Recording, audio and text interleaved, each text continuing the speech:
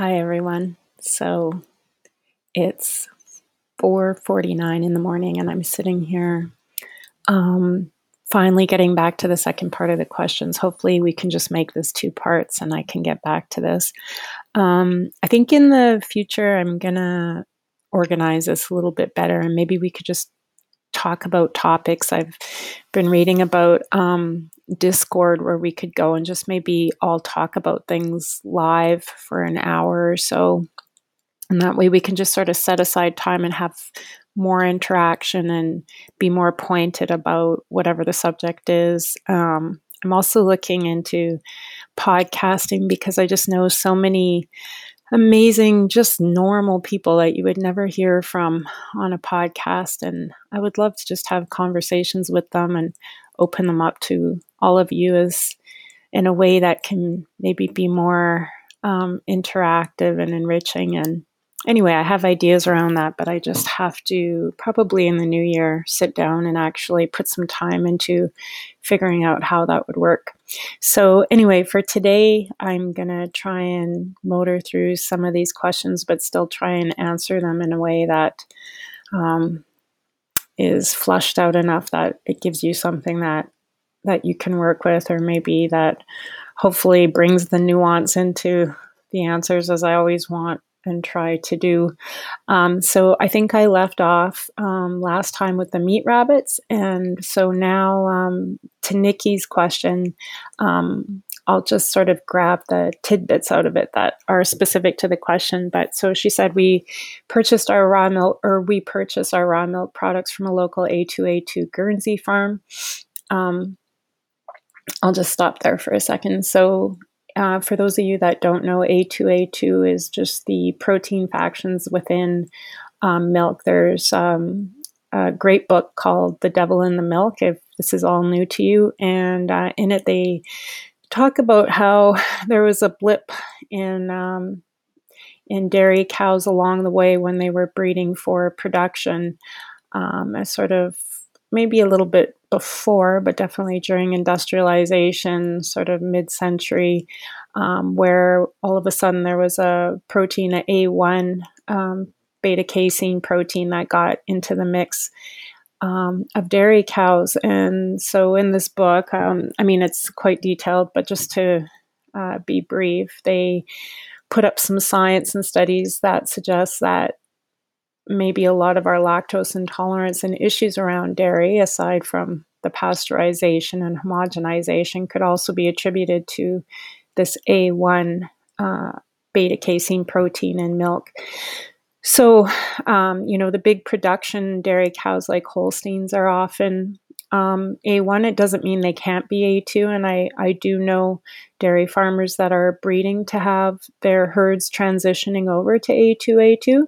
But a lot of the older heritage type breed cattle are more likely to be A2A2. And so a Guernsey cow, well, not all Guernseys are A2A2.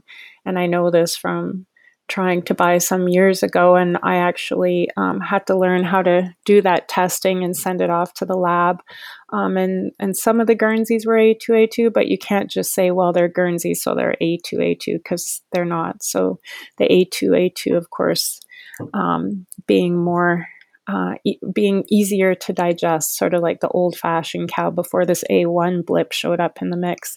So we here on our farm have exclusively A2A2 milk cows, and if we're going to crossbreed our milk cows to beef, which we do sometimes when we have enough dairy, we also have to check that the beef bull that we're using is A2A2.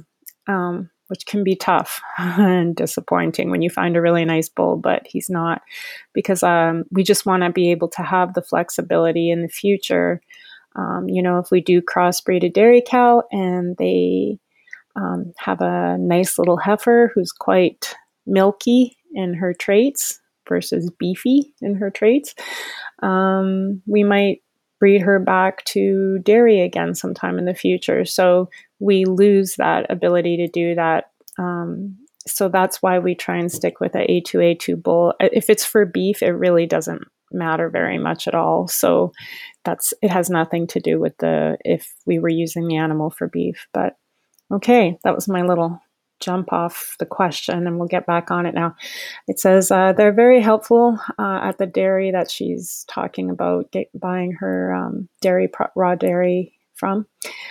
She says they're very helpful, but have explained much to me about calf sharing, drying out a cow, or having to be away from the cow during her milk season.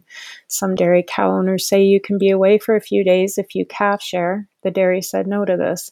When I asked about drying up the cow during certain seasons, they didn't explain it very well to me. I'd love to learn about it all. Thank you. So that's like, I could talk about this for literally 4 hours. So, I'll just to be specific, Nikki, to your question. It's hard.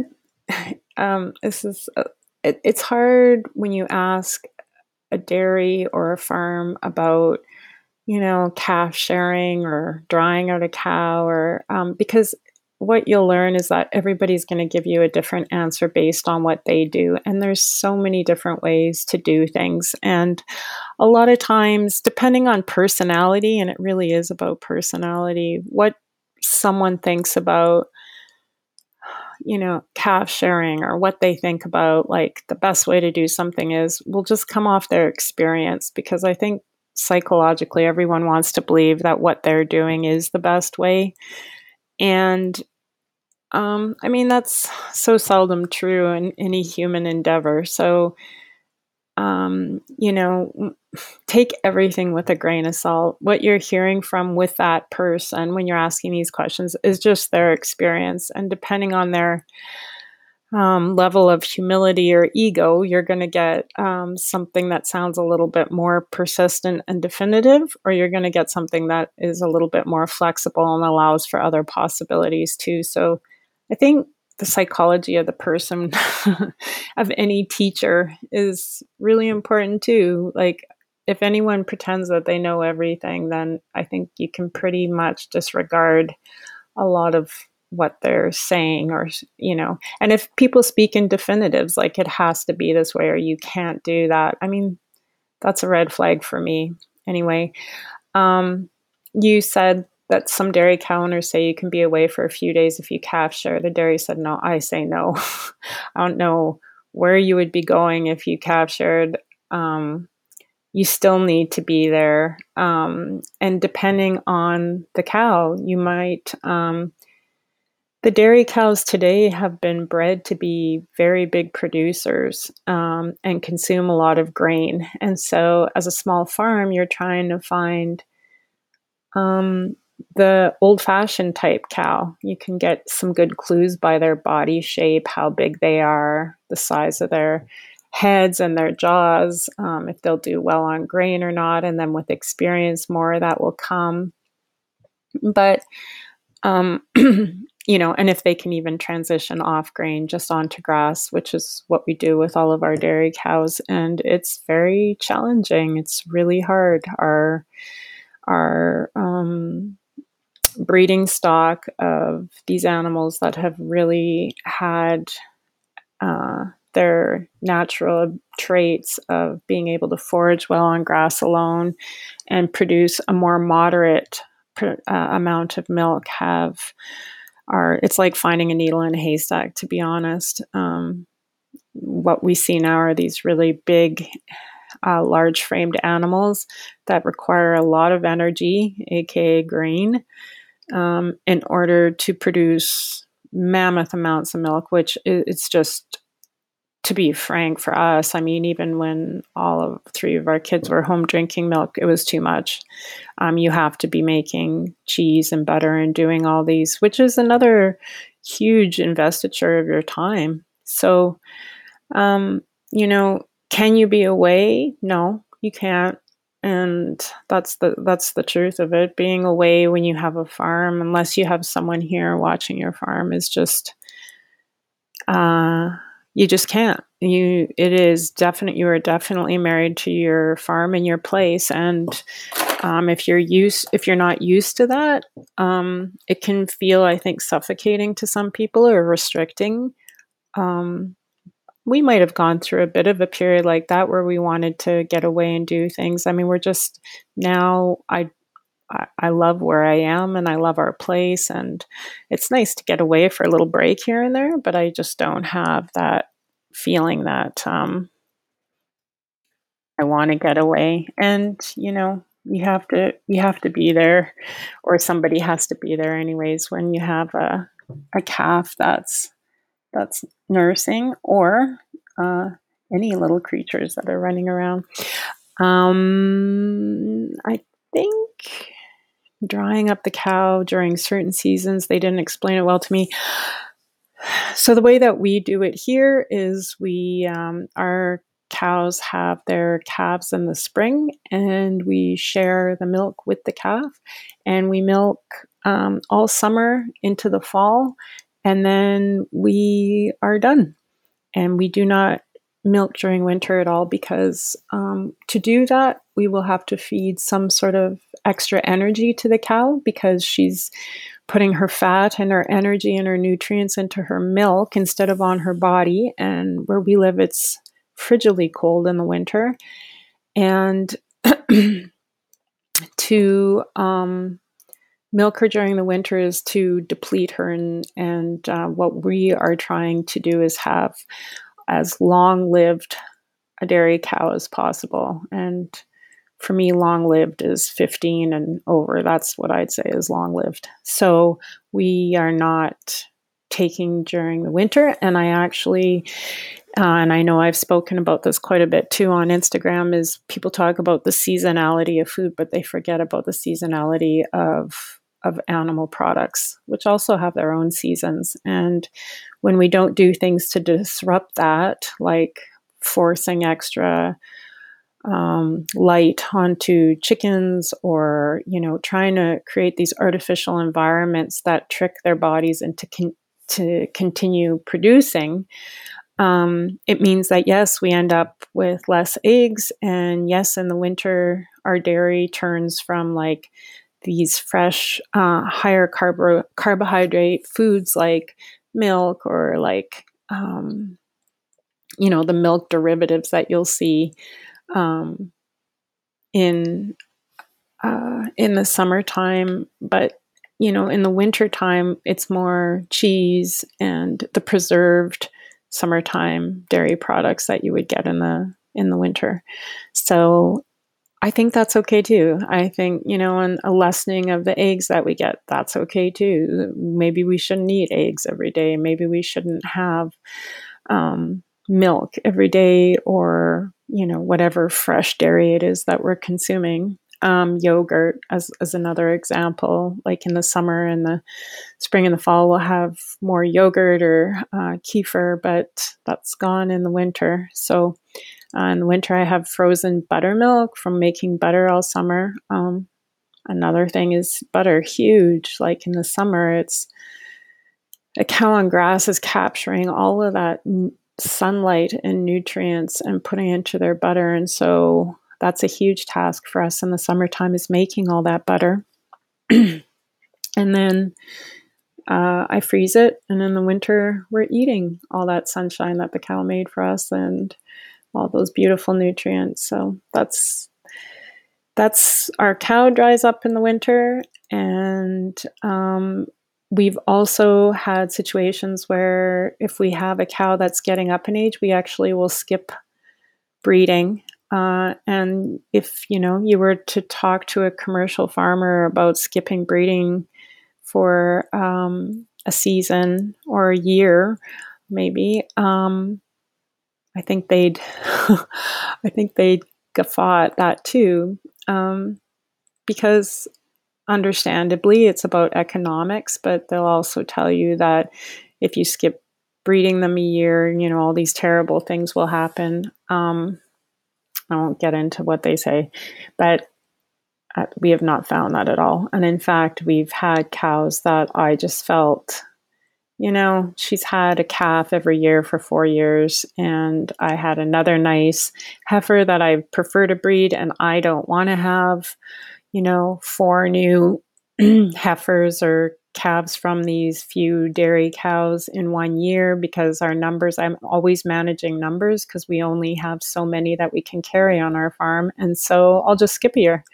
And they, have their next calf and they are healthier and more robust than they were the year before. So it works for us. Anyway, I hope that gets to some of your questions, Nikki. So the next question was from Josina. She just said, super interested on more info regarding feeding animals at low cost and natural as possible, best breeds for grass-fed, how to feeding with dairy cows. Okay, let me take a sip of my coffee for this one.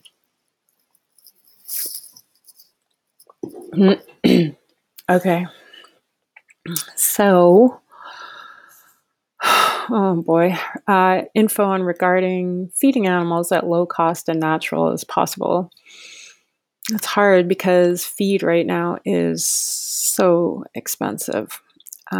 Everything that we do has to be managed with how much it's costing us to do it. And that's just the facts. People, I think, before they get in farming think, oh, you get all that beef for free, or you get all that, you can raise chickens for so cheap. And it's not true. And I think there's ways that we can mitigate that, but it would be a lie for me to say that any of this is low cost for sure. But with that in mind, there's things definitely that we do to try and stretch our dollars. I would say number one is the management of how many animals you have. And if you're raising animals to sell, it's a very different calculation than if you're raising animals just for yourself. So, at our first farm, we were selling grass-fed beef and organic pastured pork, and we were also selling turkeys. And so, you can sit down with a piece of paper and figure out your balance sheet of how much it cost you to get that animal to that age before you harvested it and how much you had to put into it. Now we sell live surplus animals and a few extra bits here and there, and we barter what's extra. So but I almost feel like we have to be even more careful now because there's a tendency to just let things run away on you. And so, what does it mean if I'm raising 20 or 30 ducks compared to 50 ducks? Well, it means a lot in extra feed bills, actually. So as far as low cost, well, here's what we've done. So we try to keep animals that aren't huge grain guzzlers because it's the grain that costs us the most money by far. And when I say grain, I'm including the chicken and turkey and duck feed, all the fowl feed, because we don't feed our cows grain to get to the point of not feeding cattle grain. And beef cattle, it's easier, but with dairy cattle, I already talked about how they're bred to really consume quite a bit of grain. We had to really call a lot of dairy animals. So we would get dairy, Jerseys, Guernseys, the heritage breed. We also had Canadians for quite a while. And we would have them for a year, transitioning them to just grass only because I was unable to find farmers just feeding grass. And of course, that includes hay in the wintertime. And, sometimes they could make that conversion and sometimes they couldn't. And you always have to be mindful of respecting and honoring that animal's genetics. You can't force an animal to just be solely on grass or hay. That's a sad situation, and I've seen people do that. I've seen people think that they can just grass feed chickens, and then I see their emaciated chickens, and it just breaks my heart. And it's the same with any animal. There's just some animals that will not be able to make that transition. And then you're in the situation of deciding if you want to keep the animal and meet its nutritional needs, or if maybe it's best for another farm, or, whatever it is that you're going to do. And that takes time and experience, but it also takes humility. Like you cannot, it's just not fair to the animal to have this idea in your head of how you want things to be and then disregard all the messages the animal is sending you. It's not right to do things that way.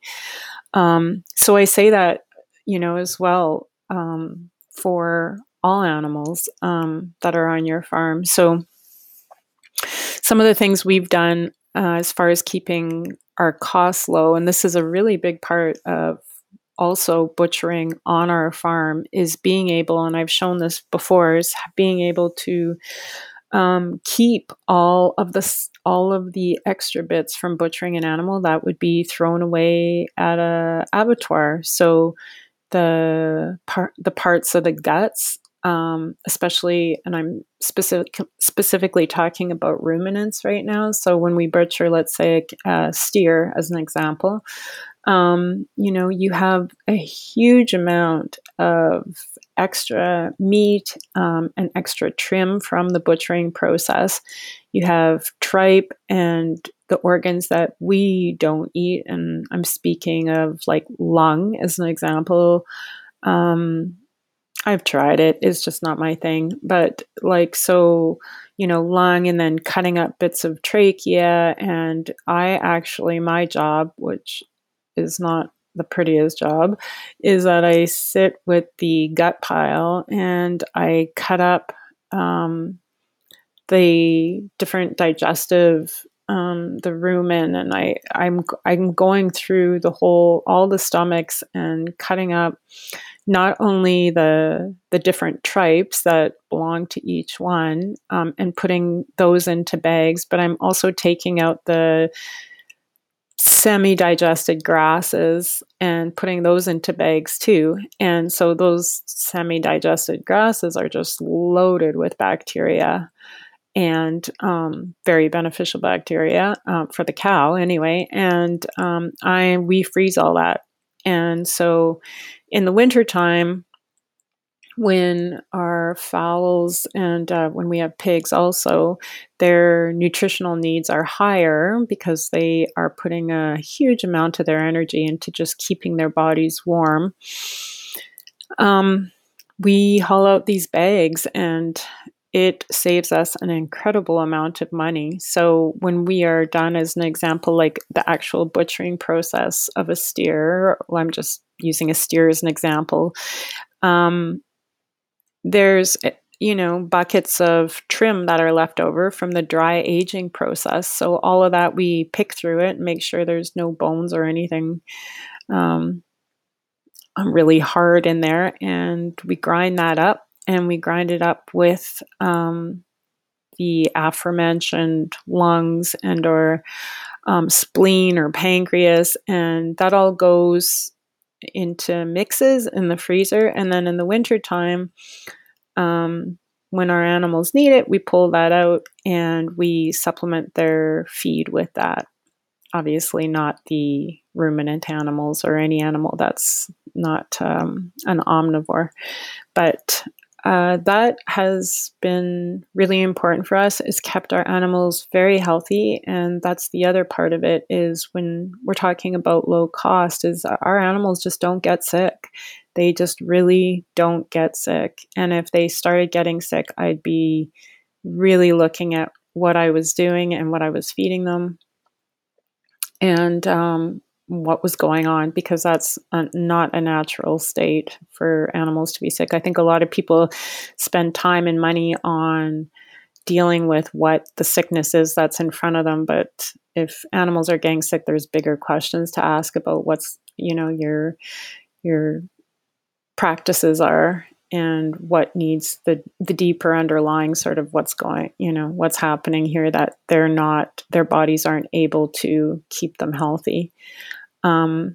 So anyway, and as far as best breeds for grass-fed, you know what? I've given up on that idea entirely, Josina. I just find that, there are breeds like the continental breeds of cattle specifically, and then the commercial breeds of chickens. So, like, a Charolais or a Limousin for cattle, let's say, as an example, or, um,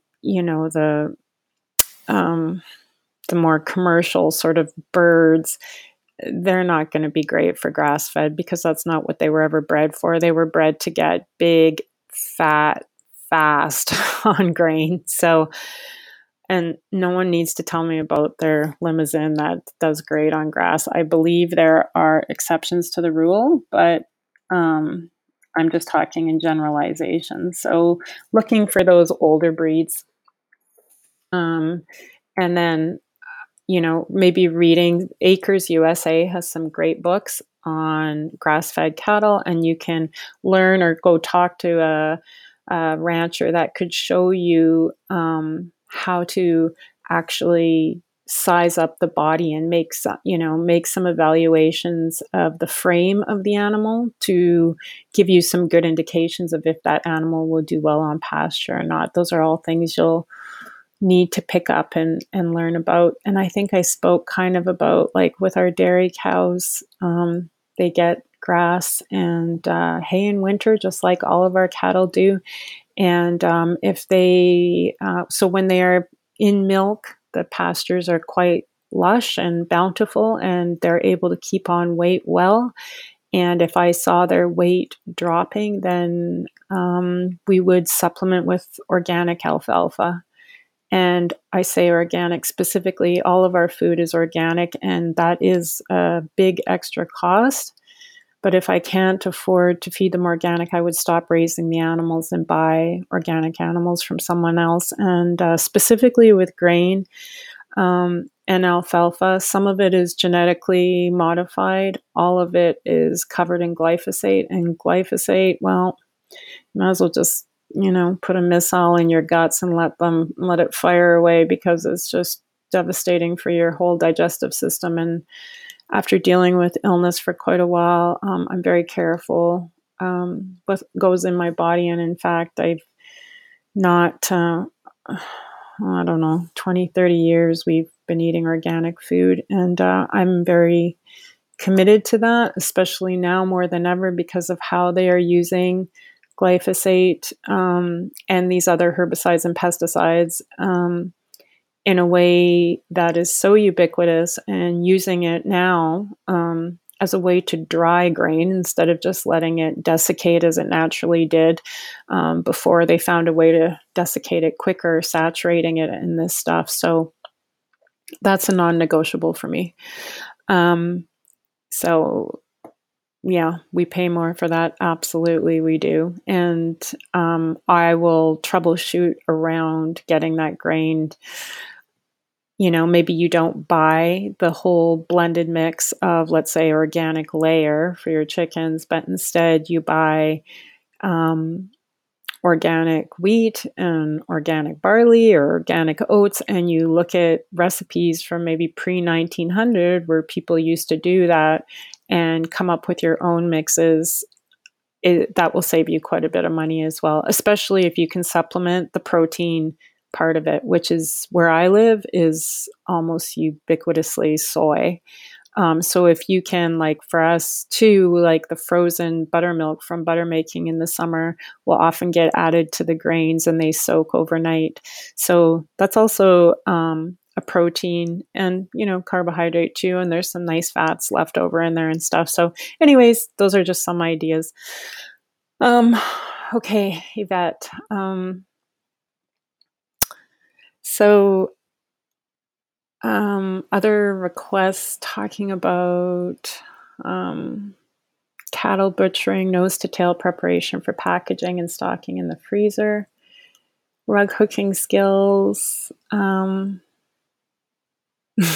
perspective and things to put into practice to live regardless of the insanity around us. There's a few of them here. So I'll just try and touch on a couple of that. cattle butchering and nose to tail preparation for packaging and stocking in the freezer. I don't trust the butchers around us. Boy, cattle butchering. I will speak. I'll just skim over that one. It's just for us, it's non-negotiable now. I'm so glad that and so grateful that I had such an incredible mentor that not only told me or taught me the humanity in and what it was to harvest your own animals. It was something that I was terrified of, and I just I didn't think I was actually capable of actually. And I am so glad that I learned from him, and I learned that there was compassion and a great amount of love into harvesting an animal out on pasture. When it, not loading it up in a trailer and not bringing it to somebody else and not walking away from that with a knot in your guts, because nobody likes that. Nobody likes to do that. And that actually had a lot to do with why we ended up from our first farm when we sold grass-fed beef, why we stopped doing that. Here to legally sell beef, we had to bring it to an abattoir. And in order to butcher our own, we don't. So that was actually part of our consideration in stopping that enterprise from our first farm. I hope you can't hear me swallowing my coffee, but I have to take a sip. Okay. Nose to tail preparation for packaging and stocking in the freezer. Oh boy, that could be a whole thing. I already spoke to how I go through the gut pile, and we cut everything bone in. I don't know how people or why anyone would bone any cut out that deserves a bone, because that's where the flavor and the moisture is. And who doesn't like to just gnaw away on a good bone? I don't know. I don't know anyone that doesn't. We butcher our cattle out on pasture. We hang them, we skin them and gut them, and then we bring them into the meat cooler. We hang them for 3 weeks, sometimes 4 weeks if they're super fatty and luscious and they can handle it. We have tried going longer than that as an experiment a few years ago. I think we went maybe 6 or 7 weeks, and we won't do it again. I know some people, you can age for as long as you want. I mean, there's places where you can get a 6-month, 8-month age steak.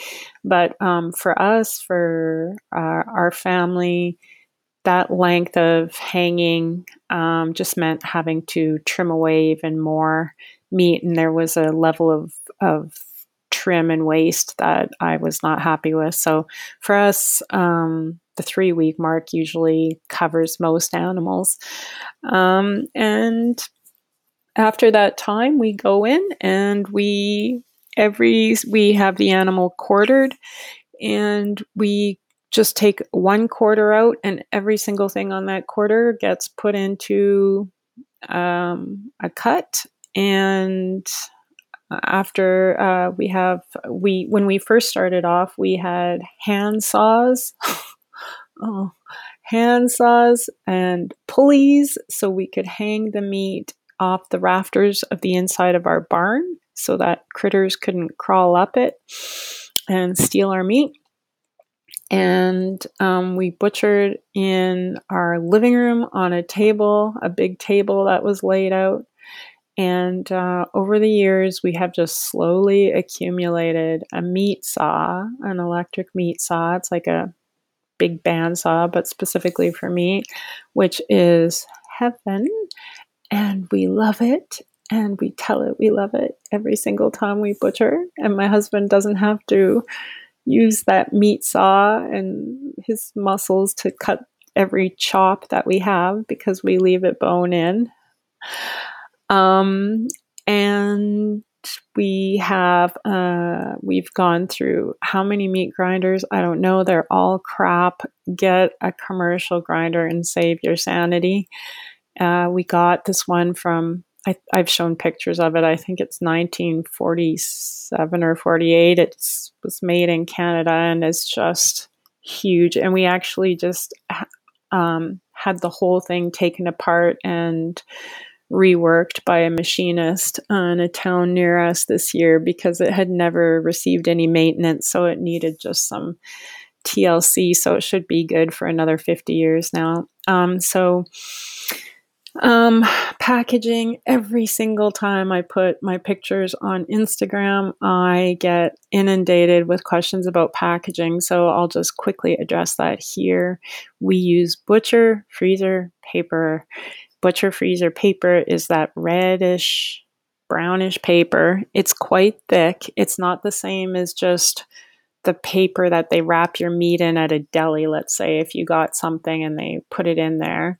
This is a thicker paper, and it's lined on the underside with plastic film. It used to be lined back in the day with wax, and I wish it was still wax, but it is what it is. And there's a few reasons I use that. Number one is that it's not pure plastic, at least. It will burn after. I can burn it or recycle it.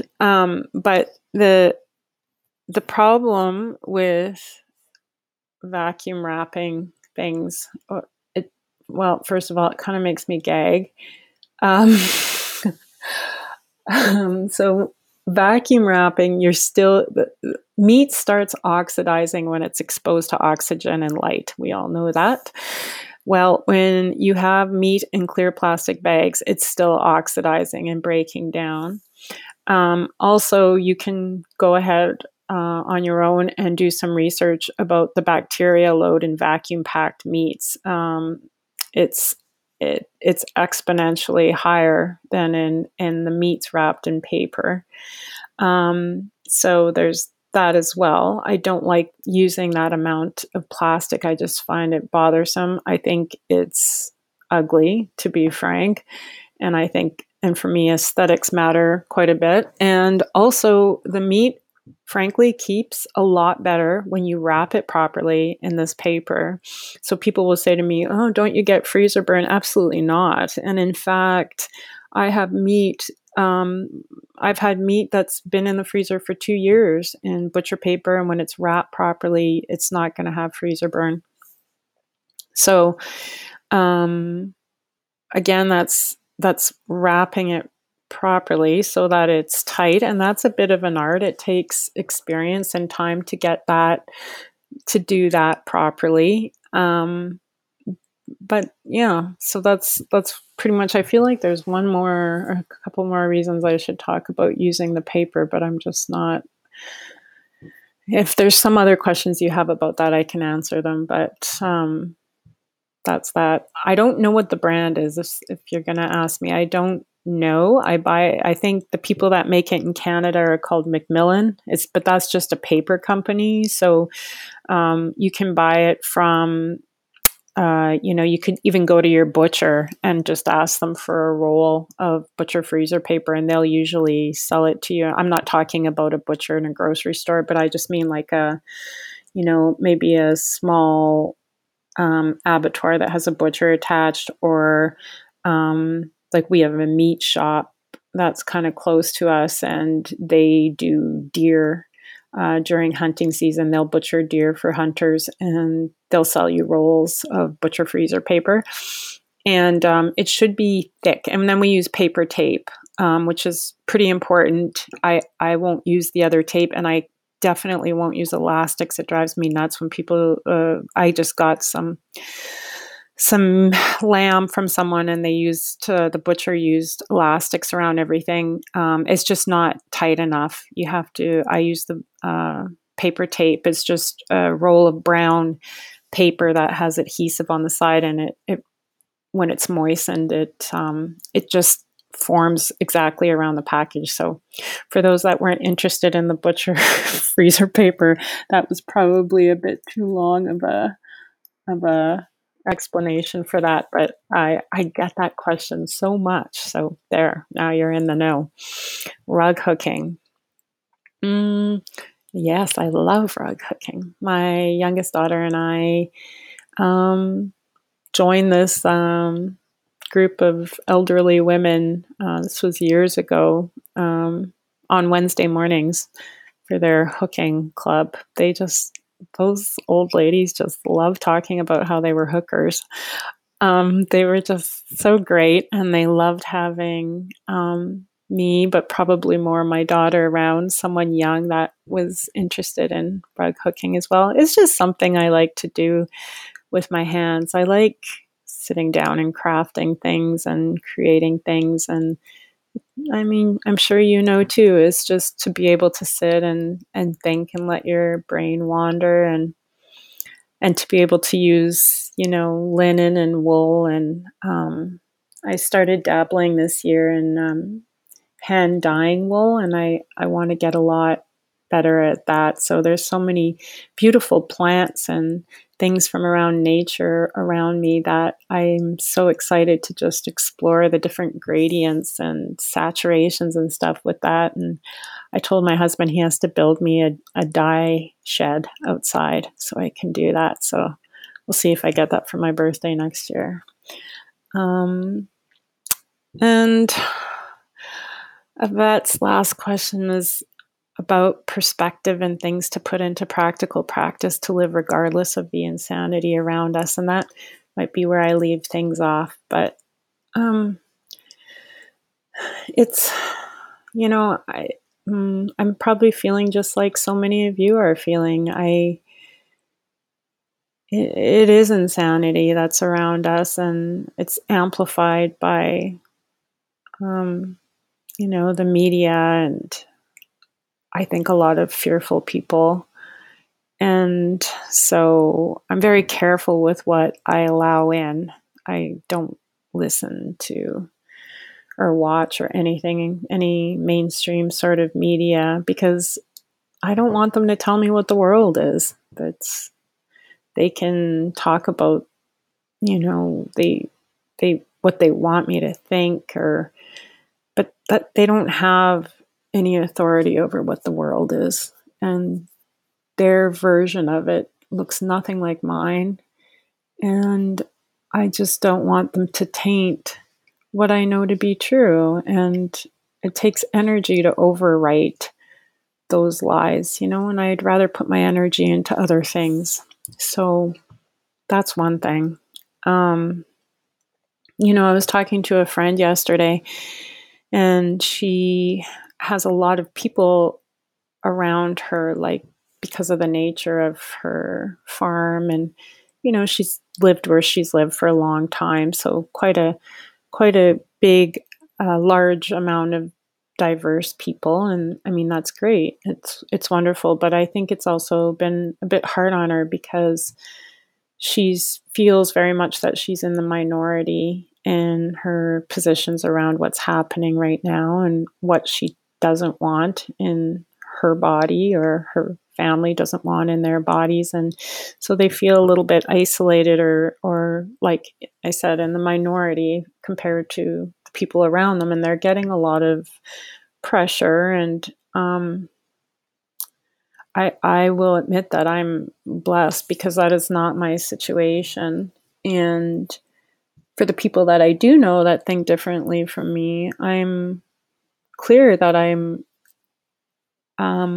grateful for our relationship and happy to have one. But there's boundaries there. And if people don't know that they are, they're not, my choices for my body or our family are not up for their critique, then that relationship just wouldn't work for me, to be frank.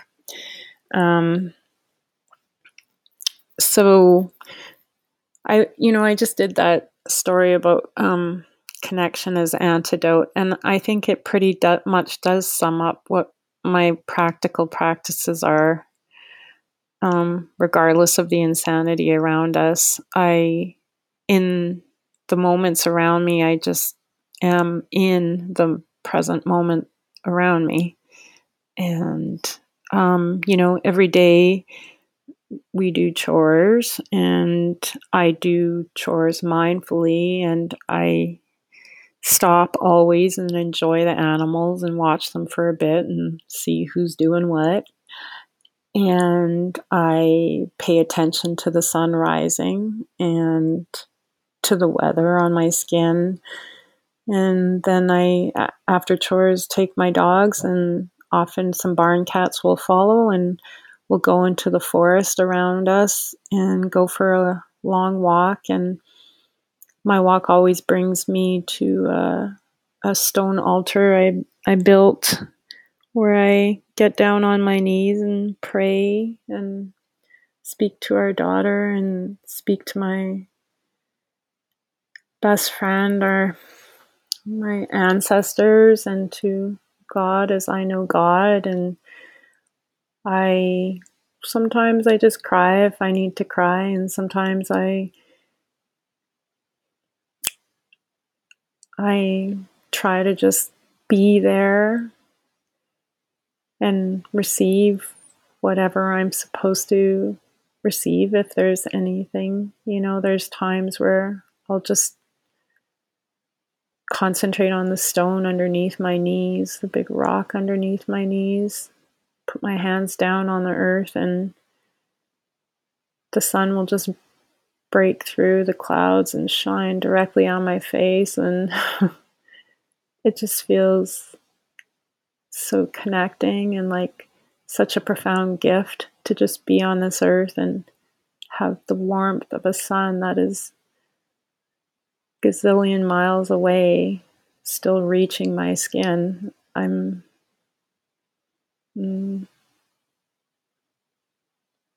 That's beautiful. And I just want to be here for that. And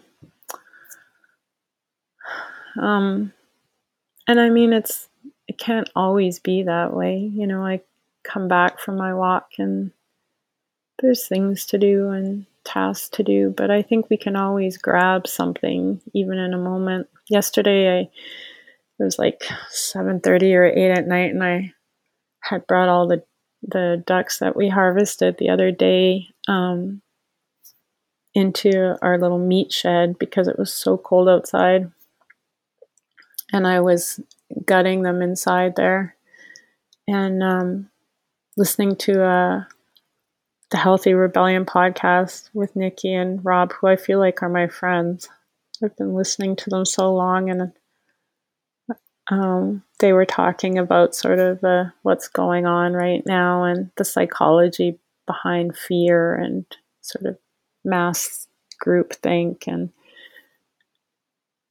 I had my hands up a duck's rear, pulling out guts, and I was cutting away the livers, and I just was like, this is so just being there and marveling at these little hearts and livers, and just, I don't know, you can go through these things and rush them and just sort of like it's a job and you got to get to the end of it, or you could just like truly slow down and be there and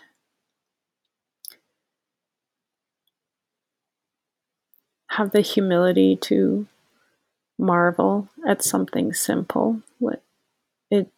To me, it's all those little pieces, all those little things that sort of gather together in a day and make me feel just so grateful that I can still feel grateful, I guess.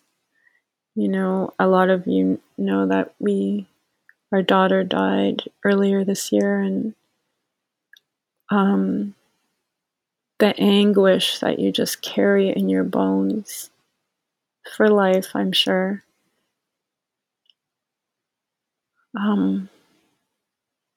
That you can have such pain and still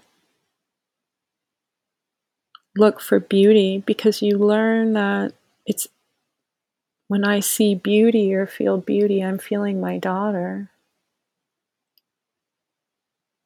So how could I turn my back to that? You know, it's all we got. Okay, now I'm gonna cry, so I should go so I don't sniffle your ears away. There's probably still a million more questions. I only got to a couple. I hope I didn't bore you. And we'll see what we can do with making this a little more polished. But I hope for now, me just handing over the rough and authentic is good. Okay. Bye, everybody.